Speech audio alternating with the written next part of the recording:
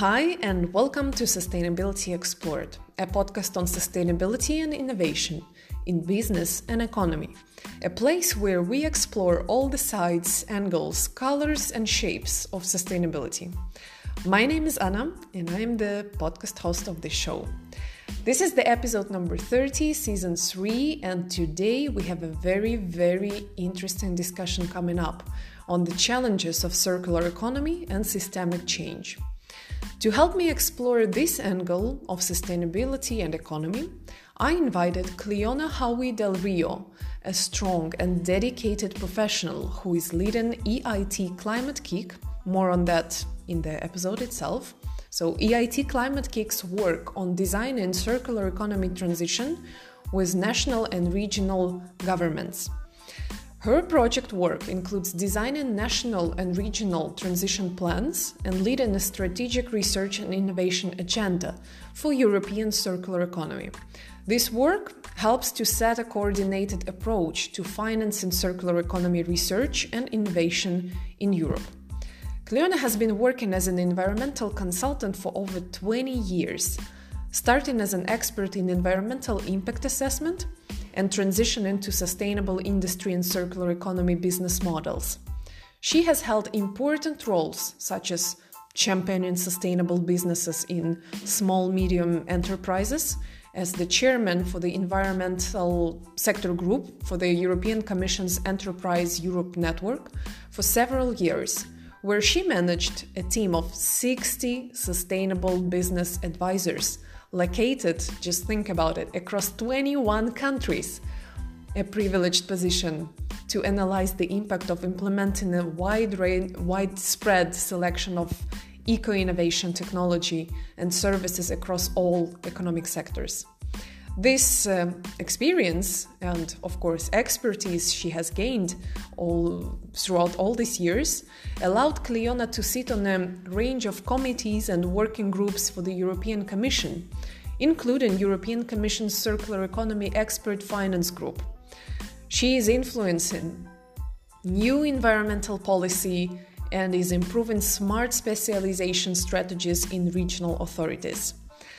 All of this is to say I feel extremely lucky, privileged, and honestly a bit nervous, but also very excited to talk to Cleona today. I feel like we all have a lot to learn from her. I cordially invite you to join our discussion and sail through it together. Let's get it started.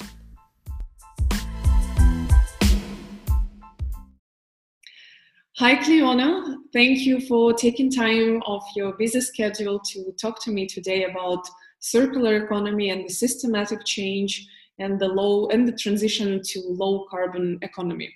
I know you're working as a consultant, right, at the Climate Kick. You're based in Spain. Would you please introduce yourself a little bit more for the listeners? What you are, where you are, and what exactly you're doing? Hi, thank you, Anna, for having me. It's a real pleasure to be invited to contribute to your series of podcasts and the work you're doing in low carbon society. So yes, my name's Cleona Howie. I'm the head of circular economy at EIT Climate Kick. I'm a full-time staff at Climate Kick, and my role of head of circular economy takes my work all over Europe, but I am based in Spain, but I work with different initiatives, different projects, different countries, regional governments across Europe. Climate Kick, where is it based geographically? I'm asking because I remember a couple of years ago I approached the CEO or someone like on the top management level with an idea to open a hub in Ukraine, and that was not on the agenda. Where is it? How is it distributed geographically? Okay, so EIT Climate Kick is, first of all, I should say that KIC is KIC. It stands for Knowledge Innovation Community. There are, in fact, 8 KICs that exist, and climate is obviously the one that focuses on climate change innovation. There's 8 other knowledge innovation communities, ranging from digital to health to energy to food to mobility, manufacturing. The other ones are quite sectorial. Climate change is the one that's probably the most horizontal, right? Because climate change innovation touches every sector and every aspect of our society. They are sponsored by the EIT, which is the European Institute for Innovation and Technology. The EIT is actually based in Budapest, and the KICs are all over Europe. Climate KIC particularly is pretty well represented geographically across Europe. There are 34 countries where we're actually present in, across the world, that's to say. And we don't have offices in every European country. I think we have 14 offices, but we're present in 34 countries across the world. So in Europe, in the countries that we do have offices, there's teams there, and then there's actually some people that are more, shall we say, independent, linked somehow to Climate KIC and have a presence in a city or in a country. But it's a very modern way of working, where we're spread out, we're connected virtually if we're not in an office, and we have a very dynamic, fast-paced movement that really is supported by digital technologies. I'm always curious about how my guests get into sustainability, circularity. Did you always know you would be doing this, or was there some kind of event that shifted you towards this field? So I'm actually one of those purists. There was never any doubt I would do this from the time I was a kid, and that's no exaggeration or embellishment. So I've been into let's say, the ecological sciences since I was very, very young. And at the time of school, secondary education, I knew that I would be working in something related to biological, ecological sciences. At the time I went to university, and I went to university in the States, there weren't environmental degrees, so I'm that old. There was just biological degrees or chemistry degrees or physics degrees. So I studied biological sciences. And then as soon as there was a master's kind of available on environmental science, I went into it. But I've literally from day one always knew that this was what I would do. I've touched on a range of things inside the environmental science world. So I've worked on conservation in the field, to consultancy, to working for a government, and everything in between. And really where I started my most technical work was, I mentioned conservation science, but was not dissimilar from what I know about you, Anna, is environmental impact assessment, where was everything that we are looking at doing, and this was in Europe now. There's a European directive called environmental impact assessment. How do we look at it and measure what impact, positive or negative, it will have on not only environmental elements, but social elements, economical elements, and trying to pull it together in a way is like, does this make sense? This led me to work for industries, on behalf of industries, looking at their business models to say, will they fit into what makes sense within the waste directive, within the water directive, for example. And then I started becoming like a sustainable business advisor to industries to say, how can you design your business model to be less impactful? And in fact, I do remember a clear time in my career where I stopped talking about the environment. I started talking about sustainability and resilience and resource efficiency, because it's simply just smart business rather than environmental compliance. And that's what really led me into working for policy, and eventually led me to work for Climate KIC, to say, how can we turn all this into positive mitigation for climate change impacts? Right. And now at Climate KIC, being the head of circular economy, shall I say, unit, division, department, what are you mostly busy with these days? Is it policy? Is it, I don't know, some practical guidance for the community? So Climate KIC has now been in existence for 10 years, and we've been involved in financing and developing and designing projects that lead to climate change innovation, really for mitigation and adaptation to climate change. And over those 10 years, Climate KIC has undergone a really interesting evolution of thinking and thought leadership around impact. There's an amazing amount of knowledge, of technology, of innovation being done that leads to really great solutions that do help us solve climate change challenges.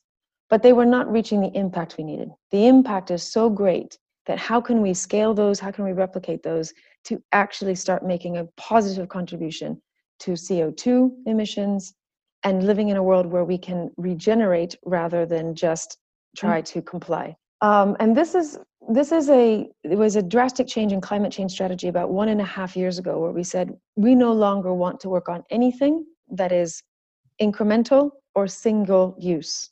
And we decided to have a new strategy, which is called Transformation in Time, that says we now want to work on what is called systems change, systems transformation. Meaning, and this goes back to my beginnings of being a biologist, really, which is what I started my career as, and looking at natural systems. But everything is an ecosystem. Everything is a web that is complex, very complex, but linked. Everything is interlinked to one another. So if you focus on single incremental solutions, you're never going to fix the actual problem of the planet, saying that the planet is a natural system. If you apply that to our societal and economic model of living, if you apply those principles, it leads you right to circular economy, which at the core of what it stands for is a systems transformation. It says you cannot change one element without looking at the other. It's very similar to like buying an old house and saying, I'm going to do up and reform this old house. If you start looking at the plumbing, then it starts leading you to the structure. If you look at the structure, it starts leading to you to look at all the elements of how you can't fix one thing in an old house. You have to really take it apart and understand, how do I rebuild it? And when you talk about systems change, you need to then look at, well, who owns the system? Where do those challenges lie? And how do we focus in on that? We call them Climate Kit, we call them challenge owners. And so what we do is identify a challenge owner that is looking at simultaneously at all the levers of change, what we call, that fit into the system and have to be triggered simultaneously to unlock systems change. When we identify a challenge, and that can be a national government, it can be a regional government, it could be a large city, it could even be an industrial value chain or an industrial cluster, is saying this is a large enough challenge that if we build an ecosystem around it, the solutions are going to be triggering multiple levers of change, and therefore we're going to be working on whole systems transformation. And the complexity is you have to be doing all those things at the same time. So that's working on policy, that's working on education and training, capacity building, looking at the financial system, how it works inside that system, looking at how education, I mentioned education, looking at, entrepreneurship, business, innovation, research, everything, community engagement, behavioral change down to individual level, what drives us to choose one way of living compared to the next. So looking at all those factors at the same time.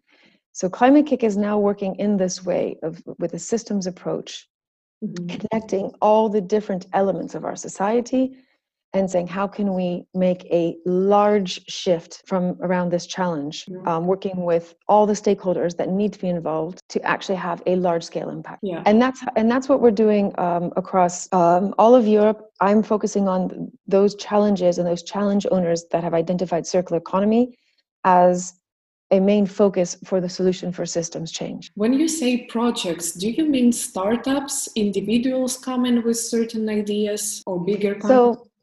So all of it and everything in between. From when I say projects, so what we do when we just say we've identified a challenge owner and we've identified a series of challenges that exist inside that, from that challenge owner, that spread out across a whole ecosystem of stakeholders. We look at saying, okay, Climate Kick can coordinate and orchestrate bringing all those stakeholders together to say we address the challenges in a communal way. That includes universities, research centers, startups, large-scale industries, the government, policymakers. It includes community, from mothers to NGOs. It really looks at across the whole system of how can we, in a communal way, in an inclusive way, in a holistic way, work together across the same challenges, so that we're not finding just single solutions in single points of time in single locations, but we're working on, again, it's about the scale. It's about creating an ecosystem of all the actors that are needed. Climate Kick does have programs that are specifically addressed for startups to help them seed fund, or to help them find expert advice on building their business model. But we also work with very large scale industries that are major players in a European industrial value chain that can also trigger change through their supply chain, for example. I have a vision of circular economy as of a closed loop. Mm-hmm. So how to get the best of the product while generating the least of waste, how to return resources back into the cycle. But that eventually leads me, and I think a lot of people are also confused in there. How and why should governments be interested in the circular economy compared to the previous way of doing things? What general public says is, wait, we need to produce, consume, and throw away, and that will boost next cycle of production, consumption, and throwing away. What are you suggesting? If we close the loop, it will completely ruin the economy. Can you explain this concept to me a little bit in more detail? Yeah, it's a very, very good question, and a question that I hear a lot, particularly from not only government but from businesses, saying, what's in it for us? What's the benefits? So I already mentioned that, I can remember a time in my career where I stopped talking about environmental compliance. I stopped talking about, doing it for the good of the planet. And you start talking about being smart and resilience and resource efficiency. So where we are now compared to where I was 20 years ago when I started my career is it's easier and easier to convince people. Why? There's lots of reasons. If you look at a production line, the cost of raw materials is not only going up. And when I say raw materials, I mean actual materials, but also natural resources like water, energy. The cost of those raw materials and those natural resources is only going up. Why? Because of scarcity, because of volatile trade market. They're not resilient and they're not standalone things that you can control. They're dependent on world economics. They're dependent on global value chains. They're dependent on all sorts of problems that can happen at the political level that influence literally your bottom line, your production line, whether you're going to pay the bills that week or not, because all of a sudden the energy price goes through the roof. All of a sudden there's not good, clean, accessible water because there's been this oil spill, there's been some kind of contamination, and you've now got to pay 5 times as more to transport clean water from somewhere else for your production line. Or there is a natural catastrophe and cotton this year is not available and extremely expensive. Things like this, these affect your bottom line, your price, and it's only getting worse. As resources become more scarce, they become more expensive, and you can't control that. We live in a global system, and therefore you're dependent on so many other factors that your business is now less resilient because of those factors. If you look at the end of a production line, it's the same thing. We no longer have the luxury of saying we can create as much waste as we want and it won't affect us. No, we will actually drown in our waste. And not if we're drowning our waste, it will contaminate our drinking water in our homes before that. It will pollute our airs. We are getting sick.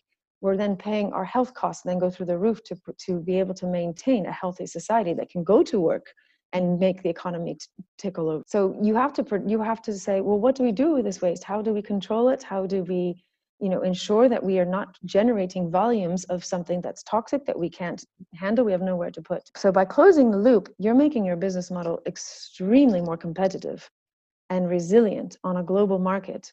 The sooner you do it, the better you do it, the more competitive you're going to be in a supply chain, especially if you are a small supplier working in a big value chain and an industry says, this woman is doing smart business, let's work with them. Mm-hmm. You're looking after your bottom line. You're looking after your cost. You're looking after your resilience by becoming more circular. And simply put, even those businesses that don't see, or smaller governments that haven't quite understood the purpose and benefit of the circular economy, the laws now are changing, particularly in Europe.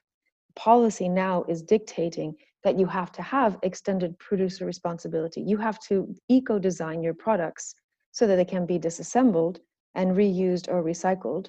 You can't just say it's the consumer's responsibility. There's policy changing that's incentivizing tax rebates to say, if you design your production system, if you sell products as a service, there's tax rebates that make sense again for your business. So the policy side is pushing it already in Europe, so it makes sense to that. And then the business side, B2B, people are going to start demanding it because it allows them to say, my supply chain is more resilient, my supply chain is cheaper because it's more efficient, because we're not wasting materials and usage of resources. So from all angles, it's really starting to say, either you figure it out and you get on board, or you actually are going to be less competitive. And there's plenty and plenty of information out there that is changing. So I in my time, I can tell you in the last few years, it's become easier and easier to talk to both businesses and governments about why this makes sense. And to be quite honest, when you do talk to people, especially when you get down to individual level, and you're talking to policymakers, regional authorities, national authorities, even businesses, things, you can see it clicking. You're like, well, we always used to live like that. My parents or my grandparents live like that. And you say, yeah, it's not some rocket science theory. It actually just makes sense. It's actually logical. And as human beings, we lived like that in a circular way for a very, very long time because there wasn't the luxury of waste. It really, in a way, is bringing us back to our more human roots. Last month, when being outside was still possible, I gave a series of lectures on zero waste on the individual level at regional schools for kids, and teachers stayed there, they listened, all the way very skeptical. So what are you suggesting us? Not using plastic bags? Okay, how do you buy liquids, meat, fish, and so on? Say, well, I have a container, like some containers in plastic, I assume. And then when everyone left, so they were attacking in a way, Elizabeth, challenging me. Okay, how did you replace this? How did you replace that? So what are you telling us? You're not using plastic at all. And then one of them came to me at the end and said, but everything that you said is not new. I lived like that. In my generation, I lived like that when I was younger. I was like, yeah, we just didn't have the luxury of, it's cheap, it's light, it's easy to throw away. And where do you think it goes after that? It will, eventually come into your own yard. Is Climate Geek somehow active in engaging with the governments in terms of changing the policy on at least European level? Climate Geek is extremely active on not only engaging with national regional governments, but also with the European Commission. So we have been a stakeholder in the European Commission definition of the new Circular Economy Action Plan. We have contributed to the EU Green New Deal, the new industrial strategy. So we're looking at from how do we influence top-down policy with information that we can bring from the field. Because I've spent many, many years working with businesses, and then their knowledge, their experience, their needs on the ground needs to be taken into account when you define policy. It needs to look at all the angles. It can't just be, this is a new law, do it like this and be compliant. It has to work with business. You have to listen to business. If you want to define policy that will actually be implemented and successful, you have to understand how it will be implemented. Then we are, in particular, I mentioned we have these where we work with challenge owners, and we create these ecosystem, a portfolio of solutions for a challenge or a challenge owner. Many times those challenge owners are national or regional governments. So in the circular economy space, we're working very, very closely, for example, with the government of Slovenia, where we have designed what we call a deep demonstration on national circular economy transition. And it's a portfolio of an enormously rich portfolio of projects, programs that will look at everything from how to engage with the community, how to bring circular economy into schools, to how to train up policymakers so they know how to rewrite policy to integrate circular principles into their policies, and everything in between. So working with investors on how do you change the risk assessment you do of business models, because at the moment our financial system is set up to evaluate and use a criteria on a linear system. So if you take a circular business model to a bank that is assessing on a linear criteria, it will not be financed. It will fail the test. If you change the criteria to say investment should only be looking at something that is circular because it's safer. If you look at the simulation models, it's a safer bet for investment than a linear model. Why? Because it's not, like I said, dependent on volatile raw material prices. It's taking care of its waste in a closed loop way and doesn't have to pay for its waste. Because right now, when you produce waste in Europe, you have to pay for it to be sorted. That is some examples, but I mentioned the government of Slovenia. I mentioned we're also working with the government of Bulgaria, the government of Italy, the government of Ireland. We're working with some regional government authorities on at regional level. How can you create an ecosystem around these solutions? So Climate Kick is heavily involved of working with policymakers and governments. I find Slovenian example just wonderful, how complex it is, how complex it sounds. And I think you mentioned systematic change. That's exactly the example of this holistic, integral approach. Is it publicly available, or is it only the governmental documentation? At the moment, we're finalizing the design phase of what this portfolio of projects will look like. But the overall pilot is called a deep demonstration on national circular economy transition for Slovenia. There is information online about it. I can share this with you. Yes. There was actually one of our biggest milestones. It's been about a year and a half in the working with the Slovenian government. And we grew it from working with 3 ministries to now 9 ministries. And in November 2019, we actually got, Climate Kick working with the Slovenian government, a government mandate, an official government mandate to work on this pilot. So we're just finalizing now the design phase, and then it will go public, the exact set of activities portfolio of interventions that will be rolled out in Slovenia. It's a very exciting project. It's an amazing commitment on behalf of the Slovenian government to do this. It's about implementation on the ground. It's not about writing a strategy, a circular economy strategy that will take 2-3 years to write and then sits on someone's desk. It's about what can we do now to catalyze circular economy transition at national level, and looking at everything from the agricultural value chain to the mobility value chain to forestry as a natural resource for Slovenia. Impressive. And all those aspects I mentioned about policy, education. Yeah, impressive. You know, in my work, I'm often met with the challenge of convincing the other party to do things. Which challenges are you having in circular economy, in working with these high-rank clients? It's a great question, and I do think it's gotten easier, you know, compared to when I started 20 years ago. It's definitely gotten easier. And I'm sad to say it hasn't gotten easier for the right reasons. It's gotten easier because of the things I've mentioned about, you know, raw material scarcity, raw material prices, the waste problem, where it's literally in our face, air pollution problems, and now climate change impacts. So climate change impacts are becoming more real every day. We can see how they change and impact on our economy, right? Where business models are destroyed because of climate change impacts. So unfortunately, it's not always for the right reasons, but there is some of that where people are learning to, and again, it goes back to this. It feels like people, when they come down to it and they're faced with it, it makes sense to them. It means, how can we ensure our resilience as a country, as an industry, as a value chain, as a, you know, city? How can we ensure our resilience against all these unpredictable factors?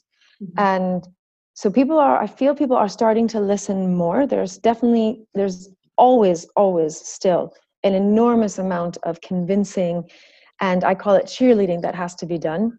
You know, there's all different kind of skills needed for when we talk about something that's a systemic challenge to change our socioeconomic model. There's all sorts of people that are needed, from very clever researchers to business-minded people to financial people to cheerleaders. So it's part of Climate Kick. We see it as part of our role to be change agents and to be able to have that power of conviction, that power of convincing, to say, have the right arguments at the right time with the right target audience to be able to explain why this stuff makes sense.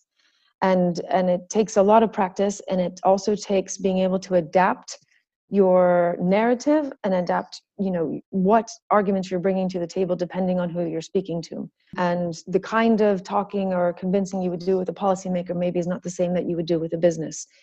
And for me, it's those of us who work in this field like you, I think it's part of the skills that we have to nurture and cultivate to be able to have an impact on individual people. Because at the end of the day, you need buy-in. You need as many people on board as possible to be convinced that this is the right way forward, so that we do start changing policy. We do start changing businesses, the way they think. And when you go into a school, you can talk to a teacher and it makes sense to the teacher, or it makes sense to we're pushing these kind of theories and thinking on them. One last question, because I could talk to you endlessly, but I see we are running out of time a little bit. One last question. How do you feel? What's your expectation in the post-coronavirus crisis time? Will we find ourselves with accelerated transition towards what we were just discussing, circular economy, low carbon economy, or are we to expect the rollback? That's a great question, Anna, and I wish I knew. Sometimes, well, actually, I'm not sure I wish I knew, because it's scary. But, coronavirus is a crisis, is a global crisis, but so is climate change. And it's, there are still people who don't quite understand, a lot of people don't quite understand it, even prominent political figures. I mentioned that it's becoming more evident and people are seeing the impacts closer to their face, which helps. But it needs, if we look at coronavirus as an example, it's a very good example to say how much preparation you need to put into place to be able to handle the kind of crisis that climate change can bring at global scale. So we were really, in Europe, we were really on a good track. Now there was a new commission that's come into power. EU Green New Deal was published. A new circular economy action plan was published at the beginning of March, a new industrial strategy, and all these principles that we're talking about today, circular principles, circular way of thinking, life cycle evaluation rather than single point technologies, extended producer responsibility, all these things were considered in these new strategies of the Commission. And they haven't gone away, but it's very evident that we have a very immediate crisis that has taken our time and our focus at the moment from local level up to the Commission level. I do not foresee they will go away. I do foresee that the Commission will probably even come back even stronger. Why? This coronavirus, as odd as it might seem, is linked to climate change crisis. Why? We are seeing right now with this coronavirus how dependent we were on global supply chains, how dependent we were on perhaps things that were not very business smart, business savvy, or definitely not sustainable. And that's, those evidences are coming into play, that they affect our employment rates, they affect our local business models, they affect people's livelihood. The principles of circular economy, at the end of the day, circular economy is a social economic model. It's not an environmental model, it's a social economic model. And so the principles in it make sense for actually being able to better cope with something like another global pandemic, because it will make us more resilient and be able to not have to lose our jobs, not have to close down massive global supply chains, because we have closed the loops around smaller ecosystems. So I think that there's definitely a pause, there's definitely a delay while we have very, very urgent and necessary crisis to meet. But the interesting thing is, it's actually, for me, highlighting why something like a circular economy is so needed, and why we really shouldn't waste time to put it into place, because it's not about necessarily protecting our natural world, it's about protecting ourselves and our own survival. Yeah, it's true. Cool. Thank you very much for being with me today, for talking to me, for sharing your views, vision and knowledge with me and the listeners. I really appreciate that. Now I see I need to let you go. It was wonderful touching base with you today. Thank you again. Thank you very much, Anna. I'm really grateful for the time with you as well. Thank you for your interest. I'm glad I could share some things with you, and I look forward to talking to you again. Yeah, thank you. Ciao, ciao. Bye-bye.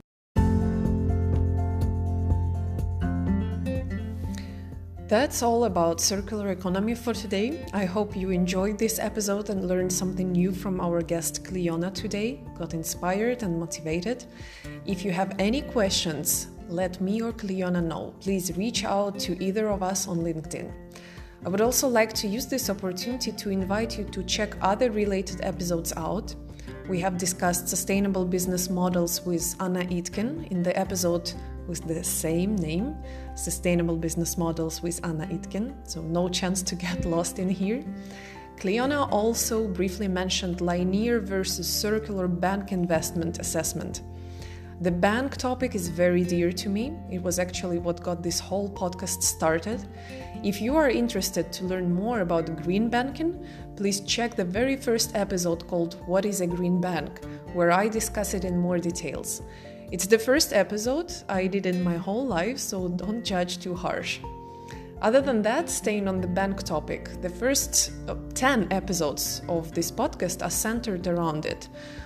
Environmental and social management system, corporate social responsibility, environmental and social policy, stakeholders, sustainability and climate reporting, sustainable procurement, and so on. All of this you will find in the episodes from 1 to 10, literally. After that, I started with the interviews.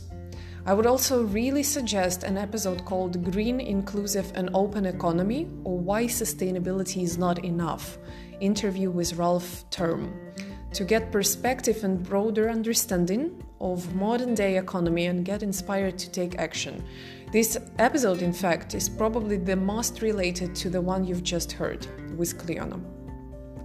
If you like the podcast, don't forget to subscribe, share, review, and rate on the platform you're listening on. We are now available on 50 platforms and counting. Also, an important announcement. Podchaser is running an amazing initiative. I keep reminding this in every episode. This is, I think, the third time I'm mentioning it. They are donating 25 cents to Meals on Wheels America's COVID-19 Response Fund for every podcast or episode review on Podchaser until April 30th. The initiative has been extended till the end of this month, so there is still a bit of time to play your part in helping others stay away of hunger. They will double this donation of 25 cents every time a podcast, so me, replies to the review. Reviews must be a minimum of 20 characters in length, they should be unique, and no copy-paste, they say no copy-paste jobs up in here. How to leave a review for a podcast or episode on Podchaser. To review a podcast, just visit my page on Podchaser. So type Sustainability Explored in Podchaser. You can get there via the search bar, browsing, and several other places on the site. Once there, click the Rate Podcast button. You will then see a model that lets you rate the podcast and write a review. Click Save, and that's it. Reviewing an episode is just that easy. Visit the podcast's page on Podchaser and click the Episodes tab. Or you can find an episode via browsing, research, and several other places on the site. You will find a list of the episodes of the series, so everything that I have just named and beyond. Click the one you want to review, maybe something that was particularly interesting for you, and that will take you to its own page. So once there, click the Rate Episode button. You will then see a model that lets you rate the episodes and the episode and write a review. Click Save and you're done. I personally think it's a brilliant and super easy way to help those in need, regardless of where in the world we actually are. And let's take this opportunity together. It doesn't cost anything, but it has all the chances to be very beneficial to the end party. Thank you again very much for listening, for being with me today and always. And until next time, take care, stay tuned, stay healthy, and most importantly, home until further notice. Thank you. Goodbye.